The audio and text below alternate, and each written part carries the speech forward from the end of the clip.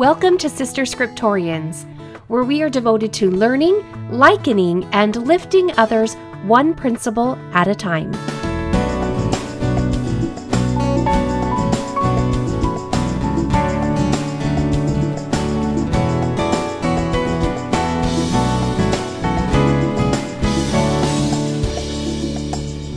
Episode 123, Instruments in the Hands of God. Welcome, welcome. It's another week. I'm so happy you're here. I know Come Follow Me has now switched from the Book of Mormon to the Doctrine and Covenants, but I hope here on this podcast I can help you keep the Book of Mormon lessons alive as you intensely study elsewhere this year. And speaking of the Doctrine and Covenants, I've begun a Learn, Liken, and Lift moment on Instagram, helping you to just have an applied takeaway from your studies of the Doctrine and Covenants that week. It's not an in-depth study. It doesn't go verse by verse, and it won't capture everything from that week's lessons, but it will give you a way to apply what you're learning. It will give you a way to take some element of the scriptures and take it from philosophical to applicable, from intellectual to practical, so that you can feel like you're making progress on your journey. Progress in becoming like Father and like His Son and growing closer to them. So come to Instagram, add me to your people that you like to look at. I hate the word followers, but come look at me. There you go. Talk to me. Let me know what your studies are, what you're learning, and how you're seeing your life change for the better because of it. I would love to know that. And after the week that we experienced this week here in the United States, these final chapters that we're going to cover today in Mosiah are timely. And they actually give us great counsel on how to ground ourselves moving forward in these times.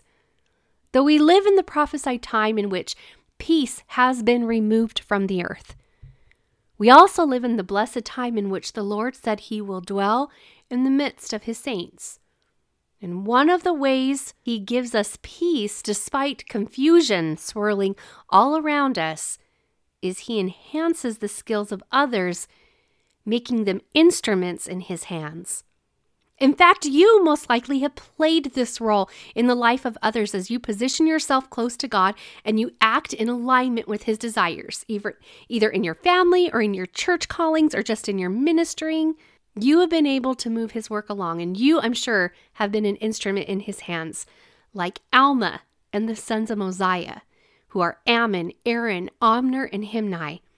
After their miraculous encounter with the angel, convincing them of the power and authority of God, and after their repentance and being born of the Spirit, convincing all who were present of the goodness and the glory of God, these men then traveled throughout the land telling everyone about their experience. And not always did it go smoothly. In fact, the scriptures say that they preached the word of God in much tribulation, being greatly persecuted by those who were unbelievers and being smitten by many of them. Can you imagine? It's one thing to bear testimony of such a tender experience in front of a congregation of believers, but to speak to those who will persecute you and smite you requires a bravery and a conviction that is deep and unshakable. But that was how deep their desires were to repair the injuries that they had caused. So they publicly confessed all of their sins. They spoke of things that they had seen and heard with the angel, and they explained scripture in prophecies to those who desired to hear. And because of their efforts, they were instruments in the hands of God. Like all missionary efforts, it was good news that they were able to bring many to the knowledge of the Redeemer. But these instruments, they also had an effect upon the members of the church. They provided the members consolation. Imagine what those members of the church were experiencing just a short time before all of this. Worry? Concern? I think so. Remember, the heirs to the kingdom, Ammon, Aaron, Omner, and Himni, they were engaged in wicked and idolatrous behavior, and many of the Nephites had been blessed to have only known good kings their lives. Remember, we had Benjamin. Well, we had Mosiah first, and then King Benjamin, and then his son Mosiah. Yet they had heard of the consequences that just one wicked king could have upon a people, and no wonder they were praying so much regarding these men. But because their prayers were answered, they could receive consolation that dark days that maybe they feared would not be upon them as far as their leadership goes. But also consolation and confirmation of their faith. They had had their faith put into action regarding these men, and their prayers were remarkably answered. Yes, confirming that God answers prayers. However, they also were able to have confirmation given to them about the atonement of Jesus Christ and its capacity, that it's infinite. Confirmation that Jesus Christ is real. This is not make-believe. And I'm sure this motivated the members to keeping on. Another example of recognizing the fruits of their labors, the fruits that come when one is an instrument in the hands of God. When you're that, it's going to be good fruit, right? So one of those good fruits is that peace was published along with good tidings declared. If you are seeking to find God in the midst of confusion, look to his instruments that speak of him, that confirm your faith, and that publish peace and good tidings. Look and pay attention to them. Now, partly, I believe, because of their experience with the opposition, no doubt they were able to witness their own conviction in the face of persecution, coming from their own people. The sons of Mosiah, well, they appear to have been emboldened by this experience. The course of their lives were changed forever. That angel altered everything. No, their repentance altered everything. They didn't want to inherit the kingdom, and they didn't want to seek after power or riches. What they desired was to declare salvation to every creature, because they couldn't bear that any human soul should perish and endure endless torment. They had tasted that torment. It wasn't all magically fixed because an angel appeared to them. They suffered because of their iniquities during their own personal repentant processes. And during their repentance process, their desire began to grow within them. And this desire, as it worked within them, it helped them start to have some really big ideas. Have you ever had a desire of yours start to create big ideas? I know mine has. And a righteous desire such as theirs, it begins to open your mind to big ideas, big impacts that perhaps maybe you alone can't accomplish. But when you're an instrument of God's, well, the sons of Mosiah approached their father, and for many days they pled with him that he would give them permission to go to the land of Nephi amongst the Lamanites and declare the word of God to them. Now remember, things aren't pretty there. A people have just left out of bondage from there. And I told you it was a big idea, and it gets even bigger.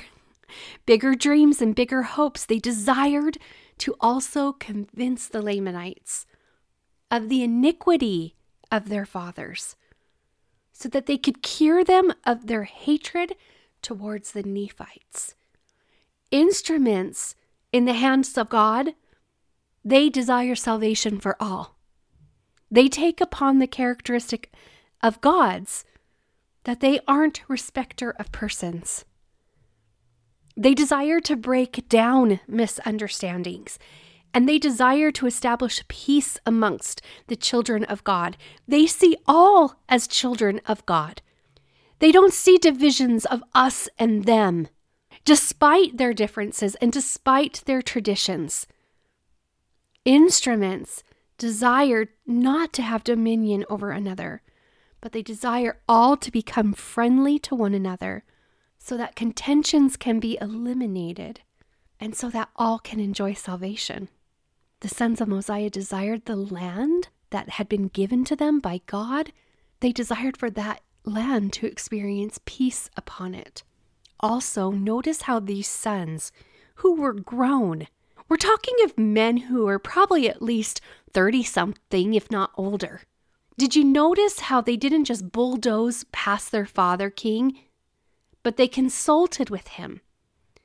They desired his blessing before they carried on with their own plan, beginning with and putting everything in its proper place. We learn something about Mosiah in verse 6 of chapter 28 on how he resolves conflict. He went and he inquired of the Lord whether or not he should let his sons go up among the Lamanites to preach. And the Lord answered, "Let them go up, for many shall believe on their words, and they shall have eternal life. And I will deliver thy sons out of the hands of the Lamanites." What a beautiful promise and assurance that these men were working according to the stirrings of God within them. And as instruments, we too can receive these assurances. We also learn about a good king who was an instrument in the hand of God for his people. And he was so in two main ways. First, he was a seer. Remember? We learn all the way back in Mosiah chapter 8 that a seer has been given a high gift from God. He is a revelator and a prophet.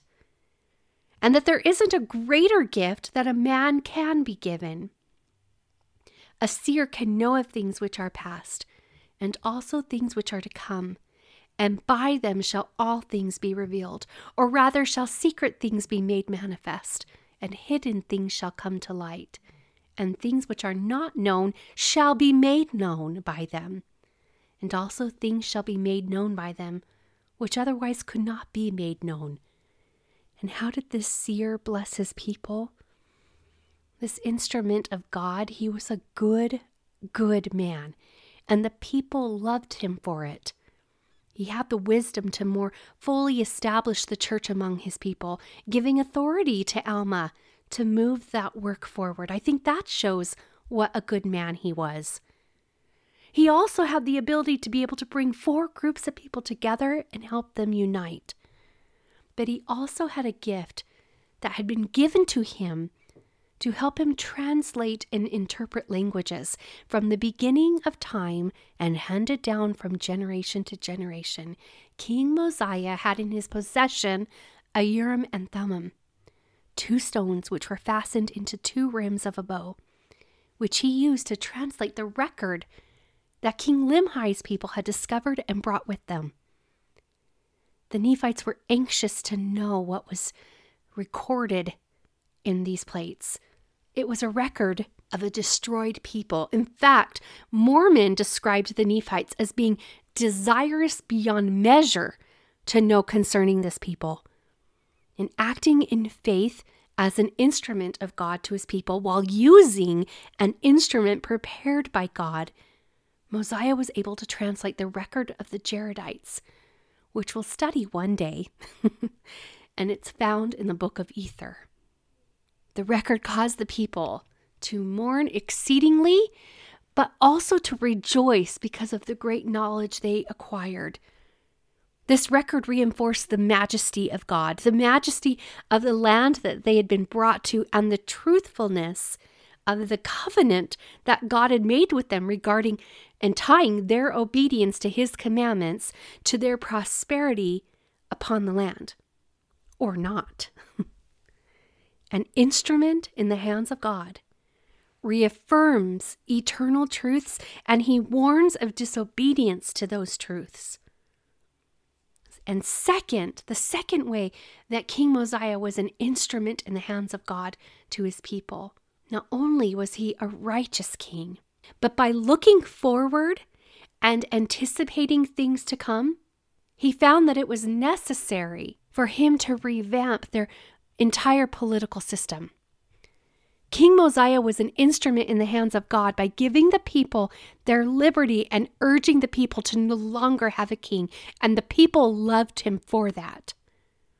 Since the days of Nephi, remember, we've learned about the cautions of having kings. It's wonderful when you have a righteous and good one, but we see a quick unraveling occurs when a king is not. Perhaps because Mosiah was a seer. Perhaps because the timing was right, Mosiah was able to propose a government that would give power to the voice of the people. Remember how we've talked about that there were 4 groups of people that he was trying to unite. Can you see how this puts all of them on an equal playing field now? It was a remarkable plan he gave them, one that was drawn up in wisdom and with much consideration. But almost just as remarkable is the way that Mosiah went about proposing the plan. He appealed to the people. He first desired to know what their will for their kingdom was when he died, and they desired his son Aaron to be their king. But Aaron had declined the role, and so did all of the sons of Mosiah. They didn't want the kingdom. They desired to go up into the Lamanite lands and teach them. So this political leader led his people through persuasion, through meekness, and actually frankness. He informed them of his concerns about future conflicts regarding the calling of another king. How it would just bring into question the legitimacy of another appointed and the possibility for contentions to arise among the people. Instead, he asked the people to be wise and to consider a new system, one in which judges were appointed to judge the people according to the commandments of God. He called for wise men to be appointed, and he then educated the people about the dangers of a wicked king and the burdens that a righteous king carries. Perhaps the people had never thought about the burden that a good king would carry upon him, the travails of his soul for his people, and the effects of the murmurings of the people upon him. If it were possible to always guarantee that the people would have a righteous king, well, that wouldn't be so bad. But the people knew the effects of a wicked king and what that could bring upon the people. And so eloquently, Mosiah summed up the consequences that fall upon the people. Remember, it was only the mercy of God that eventually brought the people of Limhi out of bondage after they had unraveled under the direction of King Noah. Mosiah warned, "Ye cannot dethrone an iniquitous king, save it be through much contention and the shedding of blood. For behold, he has friends in iniquity, and he keepeth his guards about him, and he teareth up the laws of those who have reigned in righteousness before him, and he trampleth under his feet the commandments of God. And he enacteth laws, and sendeth them forth among his people, yea, laws after the manner of his own wickedness. And whosoever doth not obey his laws, he causeth to be destroyed. And whosoever doth rebel against him, he will send his armies against them to war, and if he can, he will destroy them. And thus an unrighteous king doth pervert the ways of all righteousness." What a sobering and prophetic warning from the seer king. Mosiah, as a political instrument of the Lord, desired to give his people a fighting chance against such iniquity. He desired to give power to the voice of the people, trusting and working upon the principle that it isn't common that the voice of the people desireth anything contrary to that which is right, but it is common for the lesser part of the people to desire that which is not right. He asked the people to do their business by the voice of the people. And then he warned, if the time comes that the voice of the people doth choose iniquity, then is the time that the judgments of God will come upon them. Then is the time he will visit you with great destruction, even as he has hitherto visited this land. They were to cast their voices and select judges to judge them according to the laws that they had been given by their fathers who had received them from God.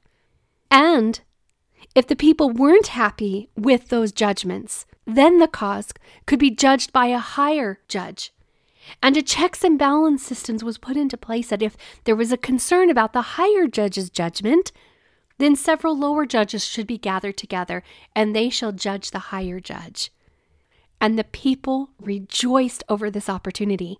A check and balance system intended to preserve the just judgments of the people according to the commandments of God is what King Benjamin proposed and what the people accepted.